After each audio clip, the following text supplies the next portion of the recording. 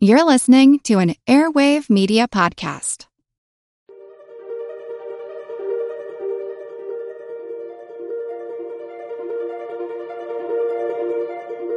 Over 7 million different animals inhabit our planet. The past couple days, like, oh my gosh, red ruff lemurs are so amazing. Their behavior is cool. Holy cow. So we're all on Team Lemur now. Not that we weren't before. What can they teach us? And then over time, which is so interesting with these lemurs, they carved out their different niches. So some are nocturnal, where others are diurnal. Some live high in the canopy, some live low. Many species are in crisis and need your help. Join the movement at allcreaturespod.com.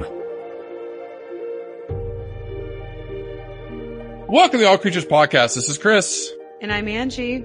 Angie, let's see. Back to back to back to back to Africa. Here we go. Look what you did to us. You made us the Africa Animal Podcast the last few weeks.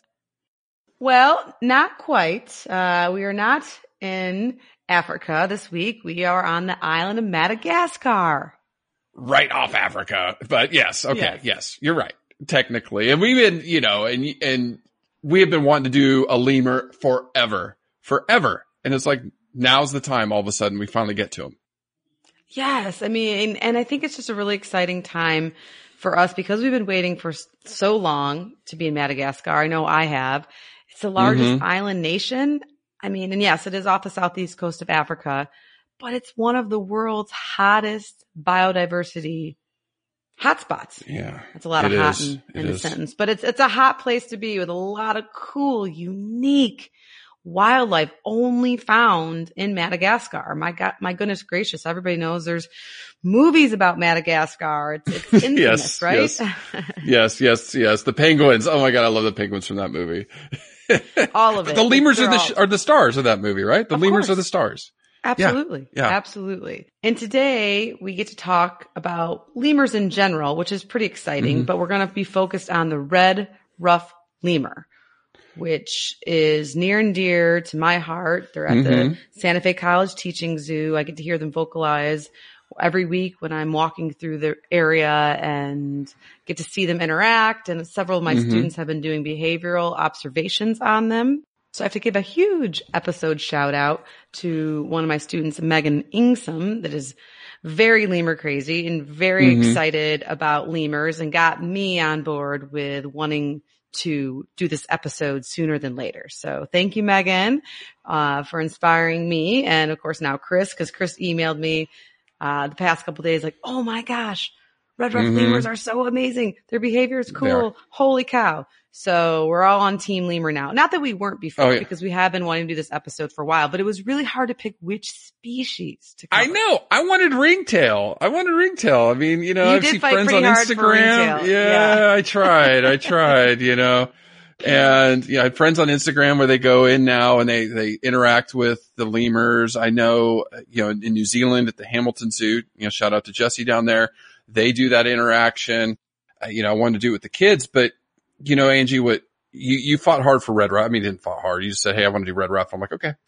But that's how Chris and I fight. Yeah. It's like, okay. And, when I was volunteering at the San Antonio Zoo years and years ago, I got to feed the red ruffs and play with them. But I didn't realize they're critically endangered. I didn't know that. Like that, my jaw hit the ground when I heard that one. I was like, whoa, okay. I didn't know they were that endangered. I knew they were in trouble, but wow. Well, yeah, and as we're going to talk today about lemurs in general a little bit, is most of them on Madagascar are either endangered or threatened or critically endangered, like the red ruffed, and so several species have even gone extinct. I know. And I was going to say, like, we're going to go, starting next week, a different place on Earth with different animals. And, I kind of joked with Angie about Africa, but I mean, maybe, but she was just, we'll see. She was just there. And I mean, to have that experience and then share that with the listeners is amazing. And, we just happen to really want to cover lemurs now as we head into the end of the year. And they're amazing. So it's like a wonderful podcast. We have a lot of great information to share. just, Angie, I had a friend, Dorina, talk to me the other day about the podcast, and she's like, I love your podcast, but it's so sad. And it made me think, yeah, the news is horrible. It sucks. Like, it's just it's not great news everywhere, and today's no exception. But I told her, I said, Dorina, you got to realize what we're doing is spreading the information, and there is good news because people are fighting. And today we're going to share some of that good news because, as Angie said, Madagascar is a hot spot. But the whole eyes of the world, especially in conservation, are on Madagascar. Yes. So that means people are on the ground trying to make a difference. And I'm going to say this again. You listening to this podcast are making a difference, and you can make even a greater difference. You share this information, either share the podcast or just say, hey, God, I didn't know this about red ruff lemurs. Did you know about lemurs? Blah, blah, blah, blah, blah. You do that and you make alterations to your lifestyle, you become a conservation hero.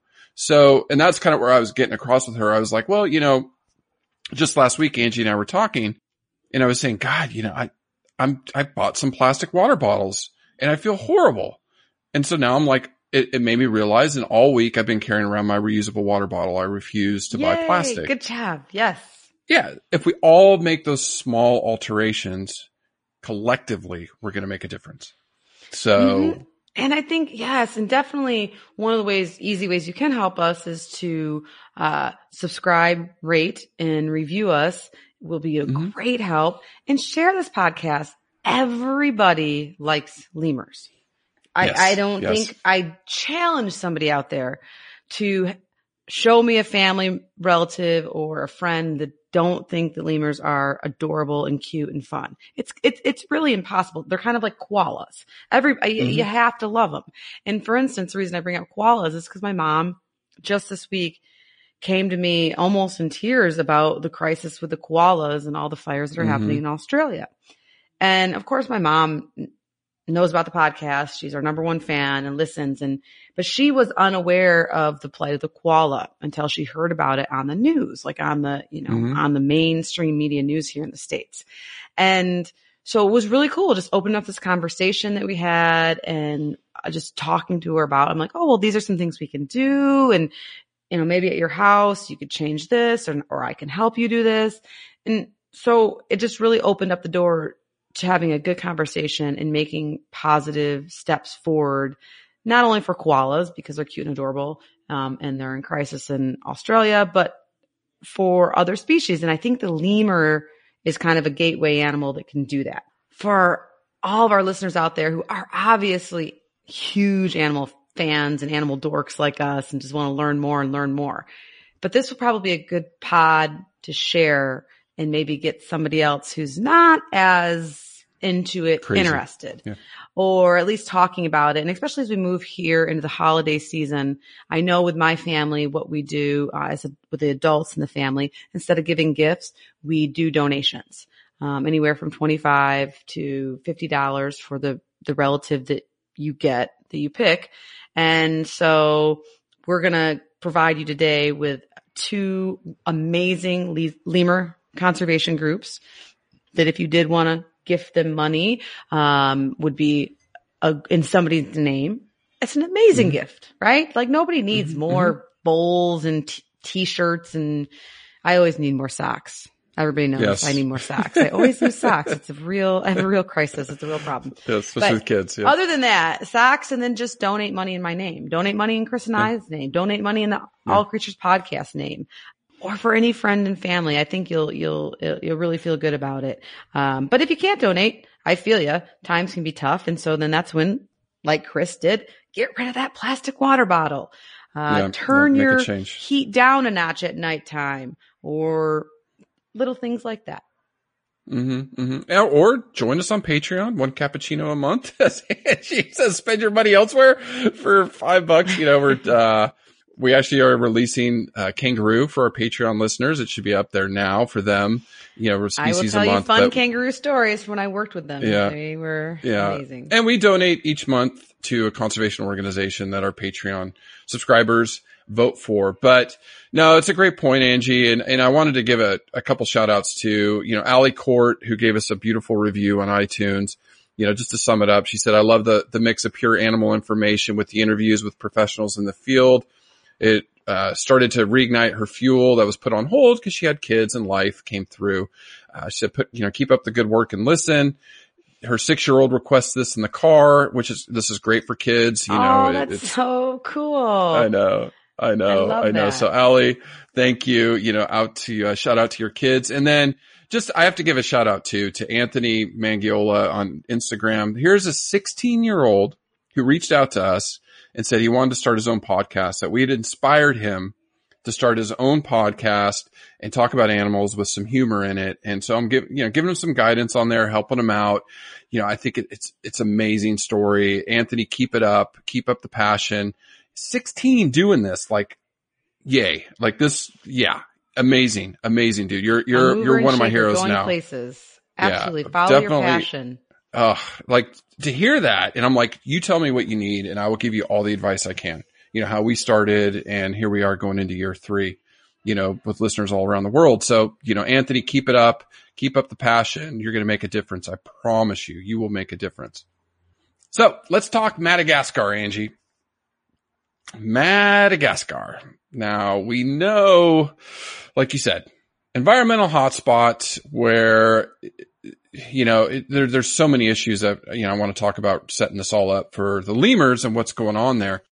Now, Madagascar is a little bit bigger than my home state, California, where I live. It's about 226,000 square miles or 587,000 square kilometers. So big, pretty big with about 25 million people. And it's the only place where lemurs are found.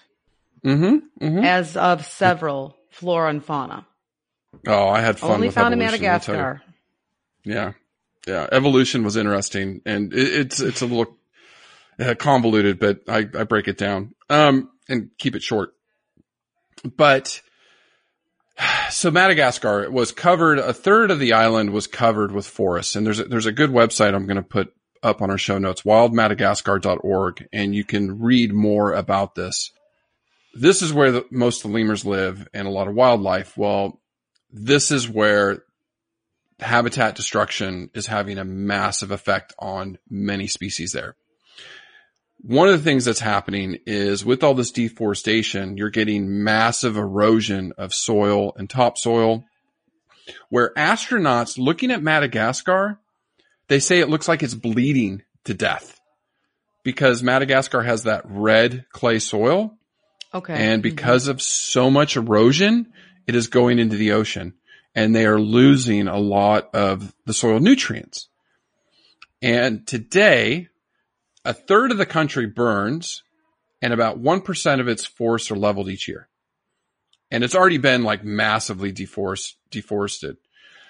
So what's going on? Similar to what we saw in the Amazon, we talked about this a few weeks ago. Slash and burn agriculture. This is where they're going in, cutting down the trees, let the trees dry, and they go in and burn it, and then go in and plant crops or let cattle graze, and then they move on because it's not sustainable.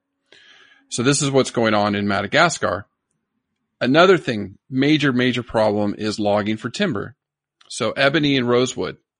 So at the end, I'm going to talk about conservation tip, only buy sustainable wood. 80% of Madagascar is gone. Yeah, bamboo. It's a good one.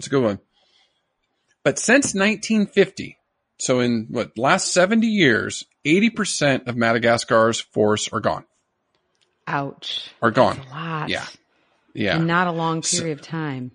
No. And it's had a massive effect. Again, why it's such a hot spot. Charcoal production. These, they're not wealthy. It's not a wealthy nation. So they're making charcoal for, making fires and cooking and things like that. Then you have other things like animal exploitation, pet trade.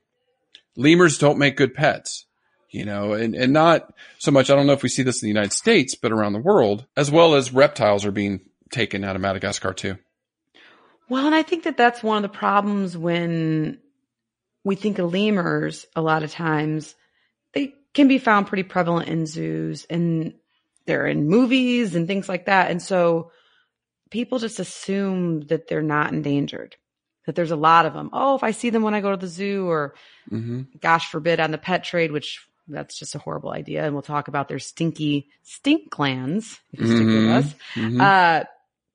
But they're kind of around, and there's so many different species of them. It's hard to theoretically keep track. And so I think that's why even for you, Chris, who knows a lot and have worked with lemurs before, it's pretty shocking to know that there are so many of the species that are endangered, threatened, or critically endangered, especially like the red-ruffed lemur. And so I think that can be a misnomer when we see things that are, like either in the pet trade sometimes, even though they shouldn't be, or maybe prevalent in zoos. But the reason, for instance, red-ruffed lemurs are often prevalent in zoos is because they're part of the SSP, the Species Survival Plan, to help breed them according to their genetics, so the population isn't inbred, and basically to keep this life raft of red-ruffed lemurs over here in the U.S. and I think accredited European zoos as well, because they are so threatened in Madagascar. It's really quite scary. It's devastating. I mean, it's been devastating and it's rapid. This is not happening over hundreds of years. This is, like we said, the last 70 years. It has been a rapid change. And this kind of, continuation of what we talked about last week with the Anthropocene, the African penguin, how humans are infecting the environment, and massive loss of biodiversity. So why does this matter? Why does Madagascar matter? Well, first of all, this is lemurs matter? Oh, I can't wait to get there. They're so important. But this is one of the most unique biomes on Earth. I mean, one of the most. I know. Well, we've been talking about Africa. Obviously, I came back recently. I've not been to Madagascar, and I don't know about you, but preparing for this pod this week, I'm like, oh, why didn't I go there in my 20s? Duh. I know. Like, somebody from Madagascar, please listen to us and invite us there. I have to get there now. I have to. The species are so cool and so unique, and it's on my bucket list for sure. Yeah, it's just you have over 200,000 known unique species in Madagascar. I mean, completely only found there. The size of California. Yes. And I'll get to the, or France. How they've been isolated. That was another size analogy I found. Yeah. Mm-hmm. And, and if, obviously we're all animal nuts listening to this podcast, but there's also going to be a human catastrophe. It's in the making right now. When they lose their forests, it turns into desertification. We talked about that in elephants a few weeks ago. When you take away the native wildlife, you can't sustain an environment. You just can't. And so now you're going to have a human catastrophe on your hands with 25 million people living there. Sure. And Chris and I, obviously being animal experts, we always shy away from our request to do any insects, which we've definitely had a few. And bees being a very, very important insect as a pollinator for human food and keeping our supplies up. And so it is very interesting, but it's a little bit out of our realm of comfort. Right. Although I feel like I have been, one of my behavior classes lately, I've been talking a lot about bee behavior just because it is so cool. But anyway, the lemurs are critical for their ecosystem role. Red-ruffed lemurs, for instance, they have these long fox-like snouts, which we'll get to when we describe them for those of you that aren't familiar with what they look like. But when they're feeding on nectars of flowers, which they like to do, they stick this long nose deep into the flower. It gets covered with pollen. And as they move to the next flower, they carry the pollen with them. And then that flower gets pollinated. And this is an important role for several different varieties of flowers and plants, let alone that they're frugivores and they eat a lot of fruit because they poop seeds, which Chris and I have talked a lot about that in the podcast. And so it's just, as a pollinator and a seed disperser, it's critical. It's critical for several other plant species on the island. Yeah. And they're the world's largest pollinator. So out of all the animals on Earth that pollinate, they are the world's largest, are these lemurs. I didn't know. Yeah. Yeah. Bigger than, you mean not including bees? No, I mean, I'm not saying total land area. I'm saying physically the biggest. Biggest pollinator on Earth. Yeah. So, yeah, I did not know that before I started researching these guys. Yeah. So cool. Yeah. Well, and I just want that visual. I got to find a picture online of the visual of them with their long little black snouts covered in pollen. Like how adorable is that? I know. And I just want to end this, where there's hope. There's hope. I found this incredibly interesting. There's more money going into Madagascar than any other place near Africa, African continent or Madagascar. There's a ton of money going there to promote sustainable living. Conservation money or? Yes, conservation, environmentalists. That's where, like we said, it's a huge hotspot. So many organizations are banding together and doing their best to reverse these trends. And for example, I just read Omaha's Henry Dorley Zoo announced recently that with Madagascar Biodiversity Partnership that they've planted 3 million trees. So I love Omaha Zoo. Yeah. They are amazing. Yeah. They actually do a really incredible job with their reproductive physiology research as well. Yes. They had a postdoc that I wanted to apply for, but it was a little too far away from home. So yeah, that's a long commute. Yeah. But, and again, it just shows how zoos are making a difference. Zoos are putting money, they're investing in the wild because that is what they do. They do conservation work. And so shout out to them and what they're doing because like we said, we need to reverse these trends in Madagascar because these things are gorgeous. These are. Yeah. Let's talk about them. Funnest animals. Oh, they're so fun. So Angie, you always do an amazing job describing these animals. The only thing I want to say before you get going on describing them, because they're so beautiful, is ruffed lemurs get their name because they have the thick hair on their ears, right? That's the ruffed look of all the lemurs. I would call it on their ears, but I would also call it Elvis sideburn. Yes, it kind of goes from where their ears are all the way down kind of underneath their chin. And yes, it is this beautiful ruff of red hair that is thick and fluffy and soft, but it's extra complemented by their black face. So they have black face and hands, feet, belly, and then their bodies are this rust color too. So they have the rust colored sideburns, or ruff, if you will, a red rust colored body that matches, and then a very distinct black tail and black face and black hands.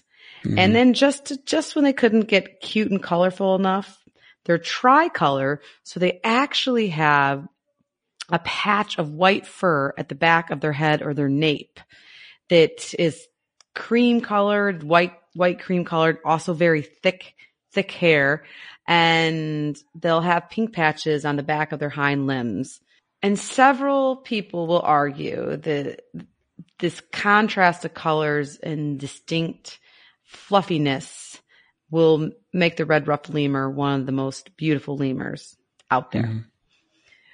Which I have to agree, they're just darling. And then they have, this long snout, almost fox-like, if you will, but very narrow that's a good description. Yeah. And big eyes and just very charismatic faces. I think, in my opinion, most primates do in general. But yeah, just the coloring and the fluffiness, they're just in the way they manipulate their hands and just the way they move and interact with one another. They're just a fun species to watch. I spent a lot of time, of course, at the zoo looking at them and watching them in awe, but then also this past week preparing for the podcast, watching a lot of videos and just being charmed by their movements and their social behaviors and their intelligence, which we'll talk about more as we get towards the end of the podcast. Yeah. And they're actually one of the larger, if not the largest lemurs. They weigh up to 10 pounds or 4.5 kilograms. Their head body length's about 20 inches or 50 centimeters, and their tail is longer than their body at 24 inches or 60 centimeters. Their tail is so charming. I know. It's really beautiful. Now, red ruffed lemurs they have a really restrictive range, and there's 100, I'll get to it. We're going to start talking about evolution next, but there's 105 species of lemur on Madagascar. And these ones are in the northeast corner, kind of on a peninsula. It's called the Masoala Peninsula near the Mora Stretta in northern Madagascar. I butchered that as usual, but I think you did okay. I was struggling too, my friend. And I was just gonna say the northeast area, but good for you. Kudos. But yeah, and they're east of the, oh my goodness, this is a big word, Antana-Mabalana River, which divides the range between them and the black and white rough lemurs. Yes, so the closest relative. Mm-hmm. Here, I'll play a quiz game because it's always fun to quiz you. Can you remember a species we covered where the river differentiated between the two subspecies? Where it's a big river and there was the eastern and then the western types of this species. Like a bridge over troubled it wasn't water. I'm singing because I have not a clue. Okay, he's patting his chest. This is charades. Eastern and western lowland gorillas. Yeah. If you remember back, the charades. Yeah. If you go back, it was the charades that gave me the answer, but it's starting to come back. Yeah, I mean, we covered them so long ago, and it's so fun. I always see. Did I say this last week? Where I see downloads from Uganda, and it's like it makes me so excited that I'm like, I bet you they're listening to the gorilla episode before they go up into the mountains and see them. That makes me so happy. I think I said that, but anyways, I want to say it again. That's awesome.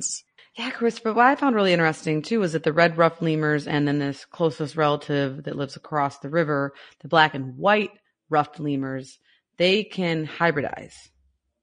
And I was reading that there's debate if they are separate species or, of course, again, if they're separate subspecies. And I was reading a lot about too, as far as the number of species on the island of Madagascar can change because of better molecular genetics and being able to figure out how closely they are related.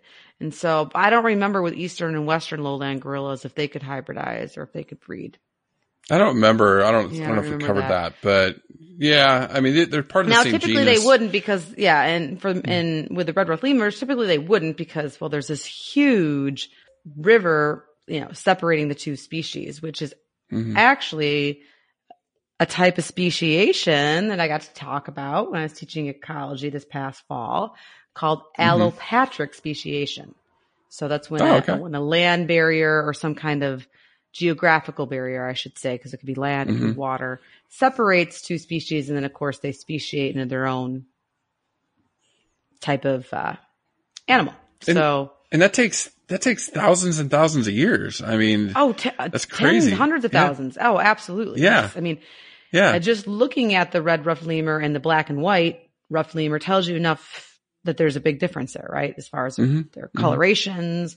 And then there has to be there's a lot of usually other morphological differences too, whether it's skull shape or, things like that. So, but researchers are finding out more and more of how they are or are not related.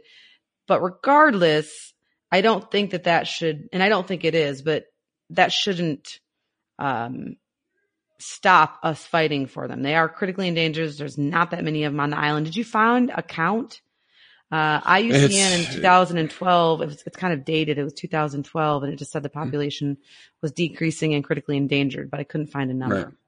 No, the last number given was in the 90s at 50,000, but they know that's way under that now. Oh yeah, definitely. I saw estimates of as low as 10,000 maybe. And the black and white roughs 1,000. So they're in big trouble too. Yeah. Yeah. They're in trouble. They're in trouble. Now lemurs, I mean, interesting to go through this evolution. Like Angie said, there's a lot of debate ongoing. So I'll water this down for everybody, but basically primate evolution, we go back 80 million years ago in Africa, and the lemurs belong to the prosimians, which are more primitive primates. So the lemurs, the loris, and then there's the adaptiforms, which were early primates that are extinct. And then you have the simians, which the monkeys, apes, and humans. Now, like I said, ringtail is one of my favorite lemurs, but there's 105 species that we know of, and that's still being debated. It's still doing that. Yeah, I think it's still being debated. Like the Duke Lemur Center, we'll talk a little bit more about them in the podcast. They're in the States, and they do a lot of conservation work on lemurs. They say 80 or so. So I think it depends on if you're adding subspecies in there, and It's ongoing. The number's ongoing. Oh yeah. It's a huge debate. I know, Chris. Whether there's 80 or 105 or somewhere in the middle or a little bit more, I was shocked by how many species there were. If you would have quizzed me last week on how many species of lemurs there are, I'm embarrassed to say this, but I want our audience to know that you and I are not perfect. I know it's shocking and we still have a lot to learn, but I probably would have said like 20, maybe 15, 20. Yeah. Maybe 30 max. I had no idea maybe. that diversity. Not a clue. Clearly I need to go to Madagascar or study more lemurs. That was my take home message this week. Oh, I was like, 100 species of lemur. Are you kidding me? Nuts, right? Yeah. It was crazy. And a fair amount have gone extinct. Yeah. Recently. Yeah, but recently. So they're part of the superfamily Lemuridae, but the taxonomy, like you said, gets very complex. There's 8 families, 15 genus or genera, and about 100 species. I mean, it's crazy. It's really crazy. Now, Madagascar, what makes this interesting is because again, the size of California split from the African Indian landmass about 88 million years ago. So that's when it became isolated. Mm-hmm. Now, lemur evolution started about 63 million years ago in Africa. Mm-hmm. Okay. So we know that they didn't start in Madagascar. It started in Africa from that relative, so about 20 million years they evolved from that very, very primitive primate. Then how did they get to the island? Landed. I love this. I know. I love this. They landed on Madagascar about 40 million years ago by a raft, we think, or they think, the scientists think. Yeah. A raft made of large clumps of vegetation. That floated over and then, whoa, paradise. Because guess what? There's no predators. There's none. Very few. Not at the time. Few. Yes. Yeah. Yes. Well, not then. Then when they landed, there was nothing there. It was there was no fossa. Not there. Not yet. Not yet. So I don't know how the fossa came over. That was probably a bad day. Well, they for probably are lemurs. like, I'm getting on a raft too. Like all smart people. Like I'm out of here. I'm going to go find a new country to live in. That's awesome. Yeah. You see, you take out the fossa, that movie Madagascar, they're having a party. Like that's what it was like for them for a long time. It was just, they got to spread out and evolve from there. And then over time, which is so interesting with these lemurs, they carved out their different niches. So some are nocturnal, where others are diurnal. Some live high in the canopy, some live low. Like they just have all these individual niches that it's just crazy. So there's 2 time frames where lemurs really diversified. And the first was between 30 and 40 million years ago. And so the weather was changing around the planet. So that kind of affected, Madagascar itself. So the species had to adapt. Then carnivores arrived around 25 million years ago. So for 15 million years, they had it good. There was nothing there. Awesome. Yeah, I know. And no the fossa people cutting down their forests. So I know. Paradise, like you said. Yeah. And it's been, people got there around 400, CE, Common Era. So the fossa, other carnivores, we're going to explore the fossa for sure. I think within the next year, that's a species on our list. Then about 10 million years ago, there was another major diversification that took place. And this is when Indian monsoons. So the continents were kind of set and Indian monsoons started coming through and a lot of rainfall. So that changed the environment. Now, specifically red ruff lemurs. So they're part of the genus Varencia. So it's the ruff lemurs. So you had the red ruffs and the black and white ruff lemurs. So they're Varencia rubra is the red ruff lemurs. Now I found this interesting. The other types of lemurs. Okay. The ring-tailed lemur is the only alive lemur in the genus lemur. They used to all be the genus lemur. Okay. So the genus lemur has to cover it. They could just be done right there. You'd be done and move on. Cool. I know. They're Lima cauda. And then the true lemurs are the other classification where it has a bunch of species. You have the brown lemur, and then the one I wanted to highlight was the blue-eyed black lemur. That's actually one of the most endangered primates on Earth with less than 1,000 left. And I was so excited when I saw him at the San Diego Zoo a few months back. Like I was giddy. giddy when I saw them. I was like, oh my gosh. I think I texted you. I'm like, you did. Look what they have here. Look you what they have here. You were pushing for that lemur too, as well. We'll cover them all. We've got time, but yeah. Mm-hmm. Yeah, we only have 100 of them. So, between that and all the other, the squirrels and the things. It'll just be a squirrel lemur podcast. I think we would have a lot of fans. All right. So my favorite part of evolution, the largest lemur ever, Angie. Ooh. It doesn't matter. It's cute. Can I hug it? Like that's as tall as my husband? 6 feet? Yeah. What do we got? Not as tall, but weighed up to 350 pounds. Oh, was dear about Lord. the size. Yes. No, my husband does not weigh that much. It was the size of a male gorilla. And this was Archaeoindris. Oh, wait, hold on. Archaeoindris fontonointi. Okay. It's a big word. So largest lemur ever. They found fossil evidence, died out millions of years ago. So huge lemur, the size of a gorilla. It's running around, but at least it probably ate fruit. So wouldn't eat me. It would like hug you, but like accidentally squeeze you to death. You know what I mean? Yes. Oh, fun. Yeah. So, lemurs, these specific red ruffs generally live 15 to 20 years in the wild. They, and under human care, they can live up to 25. So that's pretty good for a primate. Mm-hmm. And again, they're a primate, so they have fingernails like humans. Their tails, they use it for balance and communication, which Angie's going to talk about. It's non-prehensile, so they don't use it to grasp, but it is important. You have 5 fingers, 5 toes, each arm and leg, but they have this thing, a long claw on their second back toe called the toilet claw, which they use for grooming. Well, I was reading about their tooth comb. Their front teeth are literally like, we can put a picture on our show notes, but zoomed in, it looks, their first 6 teeth look like a comb. And that's what they use for a lot of aloe grooming and self-grooming, of course. Yeah. Mm-hmm. Yeah. It's that, I thought that was fascinating. And, it was one of those things we always talk about, convergent evolution, where unrelated species develop something similar. We talked about this little rat looking thing a couple weeks ago with the elephants. The Hyrax has that. Mm-hmm. And some antelope species have that. Mm-hmm. So it's really interesting. Yeah. And they use it to like strip bark or husks of fruit, things like that. But lemurs use it to clean themselves with this toilet claw, which I think is interesting. And now, tooth comb. Yeah, their tooth comb. They can jump up to 25 feet or 7.5 meters, which is pretty far. That's incredible. Yeah. Yeah. They run about 12 miles per hour or 20 kilometers per hour.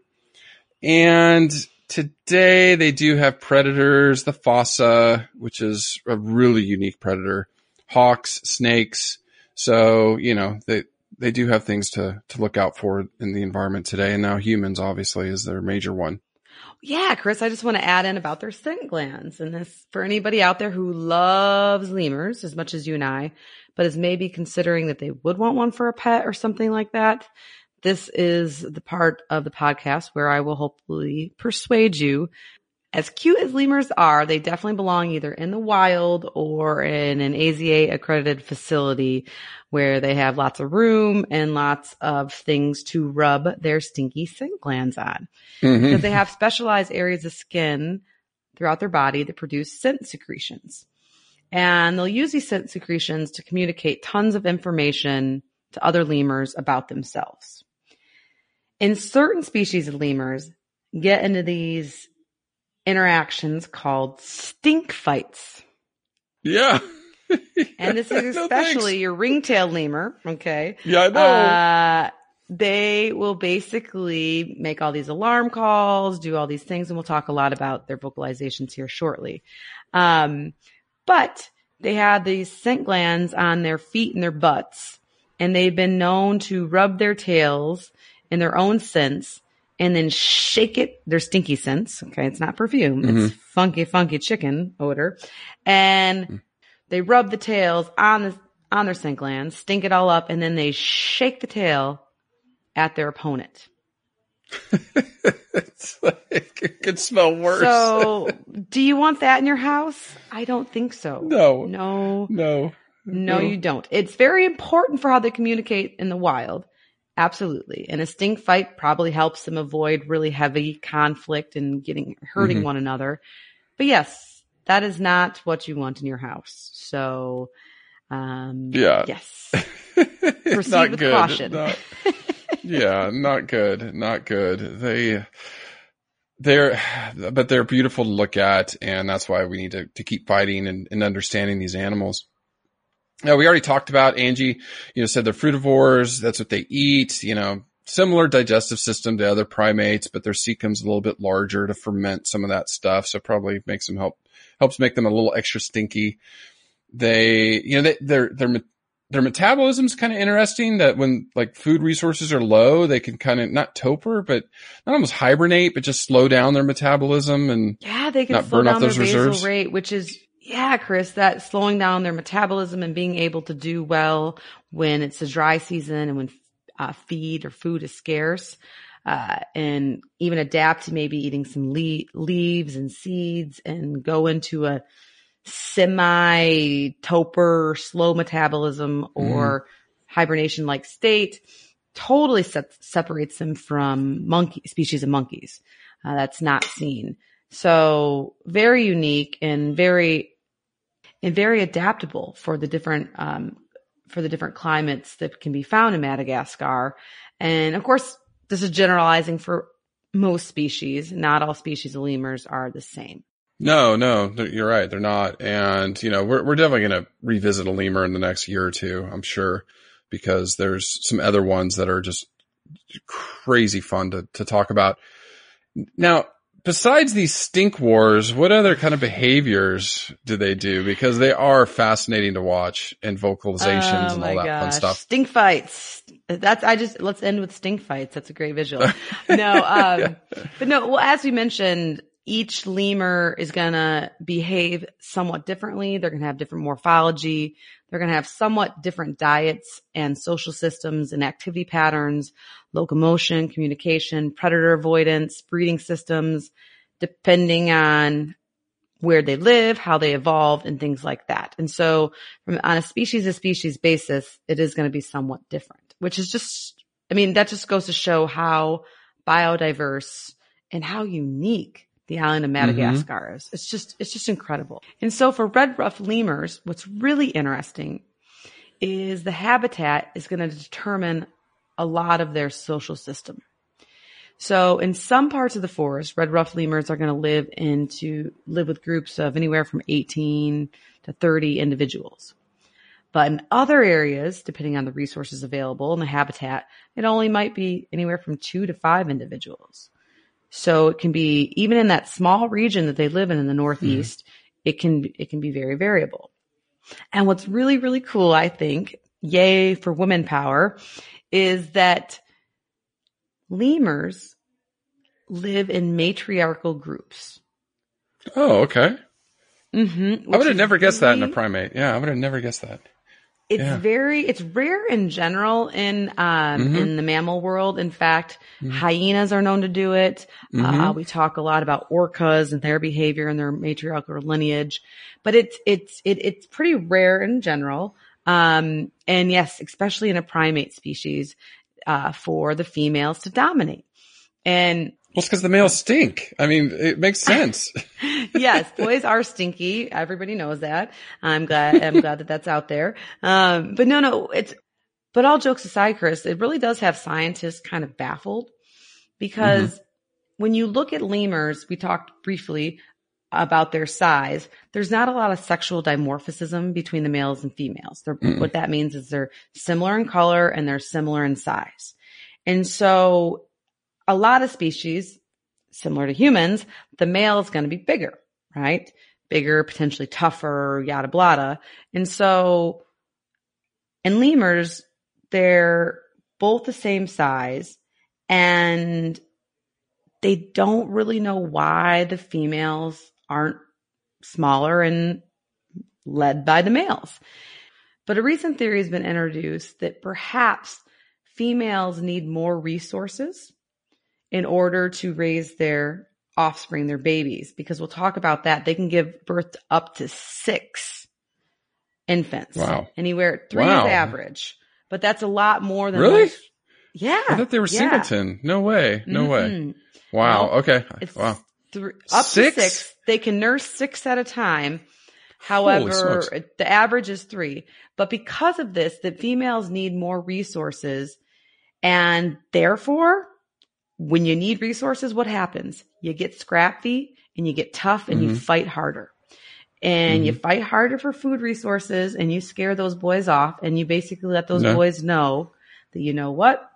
I'm tough. I have to be tough. So get out of here. And so the males in turn are no dummies. They know that all wildlife knows that fighting is hard, right?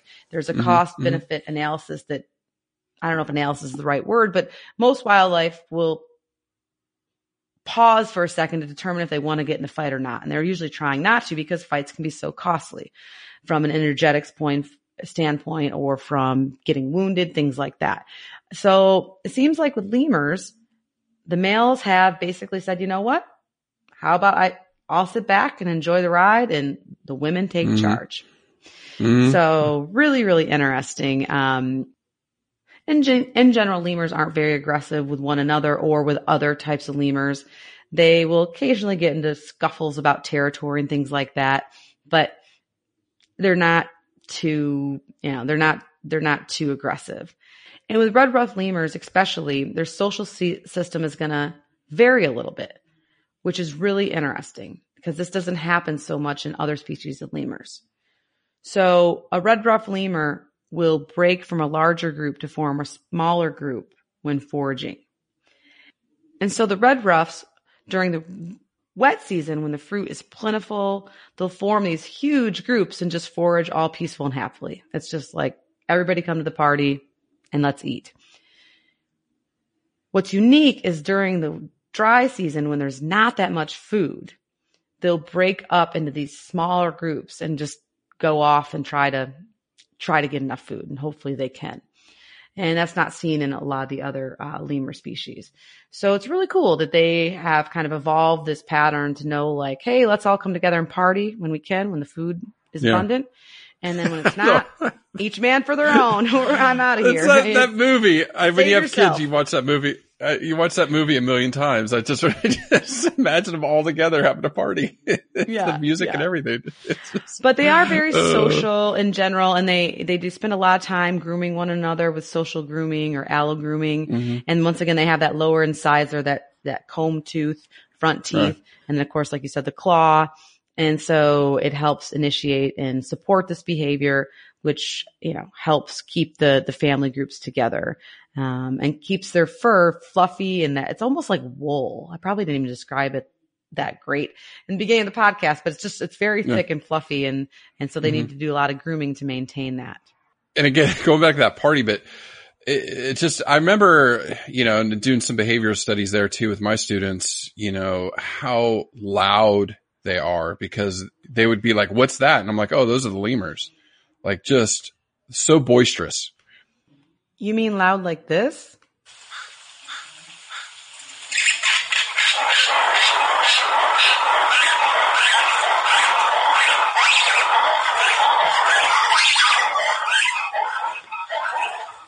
That's my kind of party.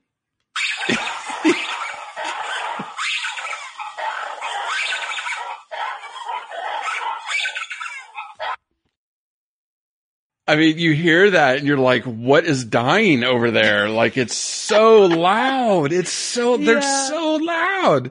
They're so loud. You're not sure if it's a party you want to be at or not. Like now I'm in my 40s and I'm like, I'm not sure. I'll pass on that one. Yeah, I'll pass. It's past my bedtime. Oh, yeah. Goodness. They are loud. They are very loud. They are very, very loud. But Chris, this communication is super critical and important. Red ruff lemurs are among the most vocal of non-human primates, and they have several vocalizations. We only heard a little bit there to convey a number of different distinct messages. In fact, the Duke Lemur Center, which we'll talk about here towards the end of the podcast, because we have to go there, Chris. We have to. Yeah, I know. They're amazing. And I know we talked about it's loud, and it is loud. You won't be able to really appreciate that probably on the audio and the podcast.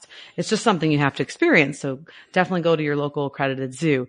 But it's loud because they need to alert their family members that there is a predator, and they need to be able to reach that farthest away member and or to communicate about territory. So it's really important. And a lot of times what'll happen is one will get going and then the other ones will just join in, and it becomes this becomes this loud chorus that if you're not familiar with a lemur, you are really surprised with what is going on here. It's just very, very intense, but beautiful. And once again, they're super intelligent. And I think that they're overlooked as a species of primate. We tend to focus on great apes and lesser apes, things like that. But lemurs are super intelligent. They have the ability to learn patterns, have object discrimination skills. In fact, some studies have shown that they can learn tasks that might be too complex for apes and monkeys, like organizing sequences from memory and performing simple arithmetic. And they can also be trained to use tools, which of course is, very high level learning that a lot of great apes and lesser apes can do. So we're related to them. Mm-hmm. And I think we forget that because they kind of can, they run on all fours and they spend a lot of times up in the trees and things like that. And so I think we don't give them the credit that they deserve. And there's wonderful places like the Duke Lemur Center that are really researching them, and Lemur Conservation Foundation, which I'll talk about at the end of the podcast as well, here in Florida, the great state of Florida. My husband works with them frequently, that are, figuring out a lot of behaviors and researching how best, that are spending a lot of time researching lemurs and under natural conditions and trying to learn not only about their social behavior, but things about their intelligence and how they forage and social structure. Yeah, it's just, they're super cool. And we need to talk more lemurs on this podcast for sure. I'm still astonished when you said they had 6. I did not know that, which is amazing. I would have thought twins, maybe, who doesn't want twins? You, but our singletons, yeah. 6, that's insane. So how do they differ, I guess, reproductively versus some of the other species we've covered? No, Chris, you're right. It was a little bit mind-blowing for me as far as their reproductive physiology and some of the reproductive behaviors. So in general, the specific reproductive physiology and courtship behaviors and things like that are gonna differ slightly from as you move from lemur species to lemur species. And with so many species, there's a lot we still don't know. But luckily, red ruff lemurs are pretty well studied because they're just so gorgeous and people love them, and we're trying to fight hard for their conservation. But it's known that they are polygynous. However, some studies suggest that they may have monogamous pairs when they're in smaller groups. So it could be a different strategy depending on if they're a smaller group during the dry season or in a larger group during the wet season. In some of these field study reports, or discrepancies of whether they're polygynous or monogamous might be due to the fact that red ruffed lemurs are known to breed during the dry season in Madagascar, which is from May to July. And so therefore, if they are breaking off in these smaller groups of sometimes even 2 animals, that perhaps those ones are staying monogamous versus others ones that might be staying polygynous. But the jury's still out. So sounds like an awesome research project for a budding young PhD student. But what I found nuts, Chris, just nuts. I did not know this. I bet my husband John doesn't know this either. I can't wait to quiz him later on. Mm-hmm. The groups during the breeding season may engage in breeding for up to 3 months during the breeding season, which for the record, it's important to point out that typical primate species like apes and chimpanzees and things like that, they don't have a breeding season. No, you're so wrong. This also sets lemurs apart from other species of monkeys or great apes, because they have this breeding season and they're receptive for about 3 months. But the female, wait for it, is only fertile for 1 day. What? Out of 3 months? Yeah. Yeah. Wow. Okay. So I think crazy. there's still probably a lot of unknowns about all of that, but yeah, very, very interesting. So, I wonder what's causing but what'll that. happen Yeah. is for their courtship, what happens is the male will monitor the female for signs of estrus. And then of course, that's probably through pheromones and scent glands and other chemical signals. And when he's trying to seduce her, he'll approach her pretty submissively, might do a little squealing, and he'll also leave his own scent around to let her know, like, hey, I'm here. Some good stink for you. This is some good stink. And then he'll sniff her and he'll check out her stinky smell. And then basically there'll be a lot of vocalizations. They'll start emitting a shrieking chorus with the females, and then they start rubbing their bodies against each other. And voila, the magic happens.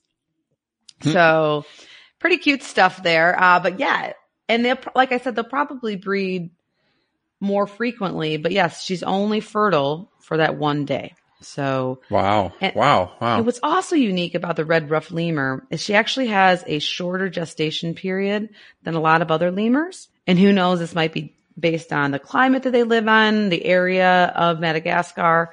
But her gestation is only 90 to 103 days. And this is particularly brief for a primate with that body size. And so she'll give birth to anywhere from, like I said, up to 6 infants. And the average is 3. So sometimes it can be 1, it can be 2, but the average is 3. Just crazy. And because of this shorter gestation period based on her size, at birth, the infants are not capable of grasping onto the mother. And so what happens is red ruff lemurs are the only diurnal primates in the world that keep their infants in a nest because they're, like I said, they're somewhat undeveloped. And this is not typical for other lemurs. So researchers think it has to do something with the shorter gestation period. They're not sure. And what the mother will do is after a week or two, she'll transport them to another nest. And so she just picks them up and carries them one by one to another nest. And the nests are made up in the trees, 10 to 20 meters above the forest floor. They're made with twigs or leaves, vines, sometimes even fur, right? Left over from probably some of their grooming. Really, really interesting. And days... wait for it, because here comes, we got Papa Lemur, Daddy Lemur has a role. Yeah. Which is also really cool. In days following the birth, when the mother needs to leave the nest to eat or whatever, the infant's father will stand guard right close by the nest, protecting his offspring, which is pretty unique and very cool. And so the infants do catch up, and after a few weeks, 3 to 4 weeks, they start developing really rapidly, and then they can start following their mother on their own, and they don't have to stay in the nest. And then once the infants get a little bit older, the father won't really stick around too much watching them. The moms will engage in this behavior called parking, or a park behavior, where they basically just park their infants in a nest nearby, and then they go on and forage. And a lot of the other lemurs in the family group will kind of keep a little bit of an eye on them as well. So really, really cool social, just cooperation, if you will, to keep these infants alive. And then after about 3 or 4 weeks, they're capable of following their mom. But it's really sad though. The infant mortality rate, from falls out of the nest, 10 to 20 meters. Or just falls from being high up in the canopy, is about 65% fail to make it to 3 months of age. Yeah. I mean, that many offspring, it's their strategy, right? Yeah. See who can make it. It's so sad. Tough. It's tough. But if they can make it up to 4 months of age, they're good and they'll be weaned. And then the offspring will reach sexual maturity when they're about 2 years old. And after that time, they typically do breed about once per year. Well, I mean, and, so a lot of challenges, leading into conservation, the organizations that we want to cover real quick. I mean, the red ruffs, thankfully, the ones in the Masola National Park that was created in 1997. So that was 20 years ago. That has helped protect them. But the ones outside this park are the ones that are really in deep trouble, where there's a lot of illegal logging, all the things we talked about. So we don't know the population, but we do know it's decreasing. Anywhere from 1,000 to 10,000 is probably a guess in there somewhere. But IUCN does have them as critically endangered, which means they're on their way to extinction. But Angie, there are organizations out there. Yes, yeah. Chris. Oh, great news. As you mentioned, people care a lot about Madagascar. How can you not, with its biodiversity? And of course, lemurs are just incredible. There's so many different species. We'll have to maybe hold a contest or something where people can vote on the next species of lemurs we do, because there's so many cool ones and just so many favorites out there. But two of the organizations I want to highlight this week, because I couldn't pick. I was going back and forth. I'm like, oh shit. Yeah. So I just said, you know what? I'll let you be the judge. First and foremost, it's going to be the Lemur Conservation Foundation. They can be found at www.lemurreserve.org or on Facebook and other social media platforms as well. But I had to pick the Lemur Conservation Foundation because they're in Florida, and they're in an incredible AZA accredited facility in Florida, in my second home state, or my adoptive home state, located in Mayaca City, Florida. There are 130 acres. This place is no joke. John's been down there before. They do a little bit of work with the zoo, and they'll send some of the zoo students down there for internships.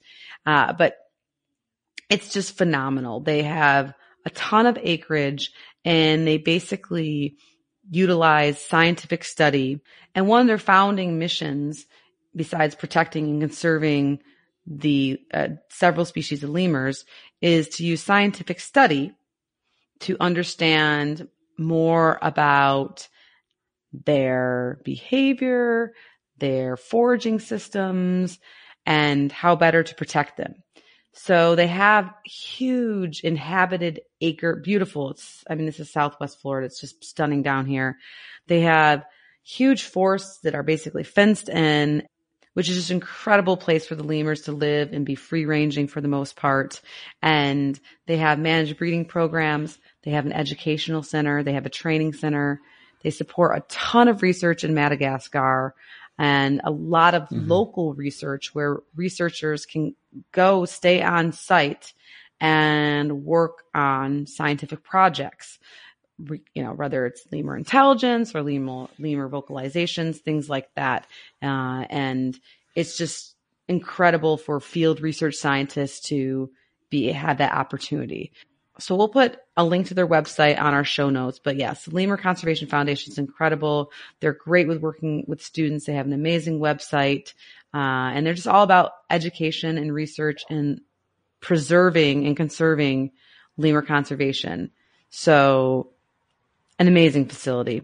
And secondly, Chris and I need to go on a road trip to North Carolina to visit the Duke Lemur Center.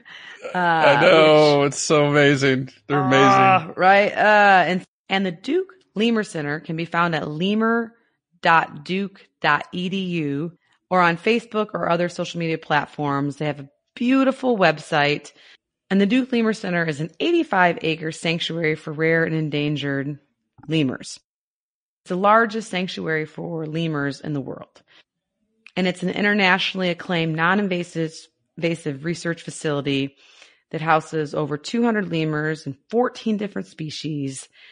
And it's just incredible. It's open to the public. Okay. So if you're in the area in Durham, North Carolina, which is a place I would love to live if I could get a job there in the Research Triangle, I've got family there. It's just amazing. But it's open to the public, and they educate more than 32,000 visitors annually. and they have a very successful conservation breeding program where they're learning all about several different species, the the blue-eyed black lemur, as you mentioned earlier, Chris, and trying to not only study and learn more about lemurs at the facility, but also they work with Madagascar and all these conservation projects to help protect lemurs, help work with local people in Madagascar to basically keep their native habitat around so that the lemurs can live there. And there's so much you can do there and so many different ways you can help. And their website's just incredible. And the reason you and I need to go on a road trip is because they have the ability for visitors to go on a walkabout with lemurs. So it's an experience that's not open to all, of course, all of the guests. And they have an amazing educational facility there. But you, as on a certain private tour, you can go on a walkabout with lemurs, and the red ruff lemurs are just all around, and you cannot touch them, but they can touch you. So I know. I told you. I opened it up. Yeah, with Pip in England got to do that. Me and the boys in New Zealand got to see it at Hamilton Zoo. That they're finding lemur interactions, are really bringing in money. People pay for that experience, and you get to interact with the animals, but you can't grab them or anything like that. But it's still promoting conservation, raising money. Like the Duke Lemur Center is amazing. Amazing. Yeah. And if you can't visit it because you don't live locally, you can send a lemur a present, which is pretty cool. They have an Amazon wish list. And a great recommendation they have on their website, Chris, is to basically plant a local pollinator garden at your home or school that will help out your local pollinators, because obviously lemurs are not the only species or pollinator species that are in crisis right now.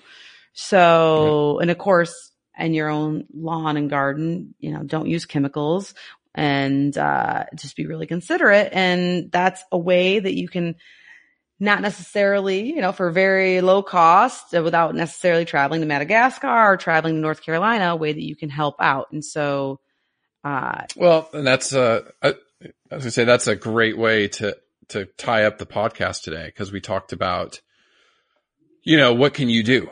What can you do? You hear these stories and it's like, oh my goodness, this animal's going extinct, and you feel helpless.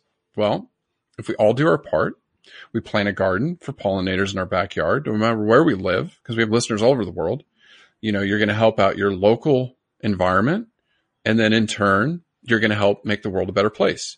You plant trees, you plant gardens, you make your gardens, safe for other animals. Well, and we all do this. Yeah. And we talked too about in the beginning of the podcast, as far as instead of giving a gift of socks, even though I need socks, or a book, even though I love books, of giving or donating to a conservation organization in someone's name.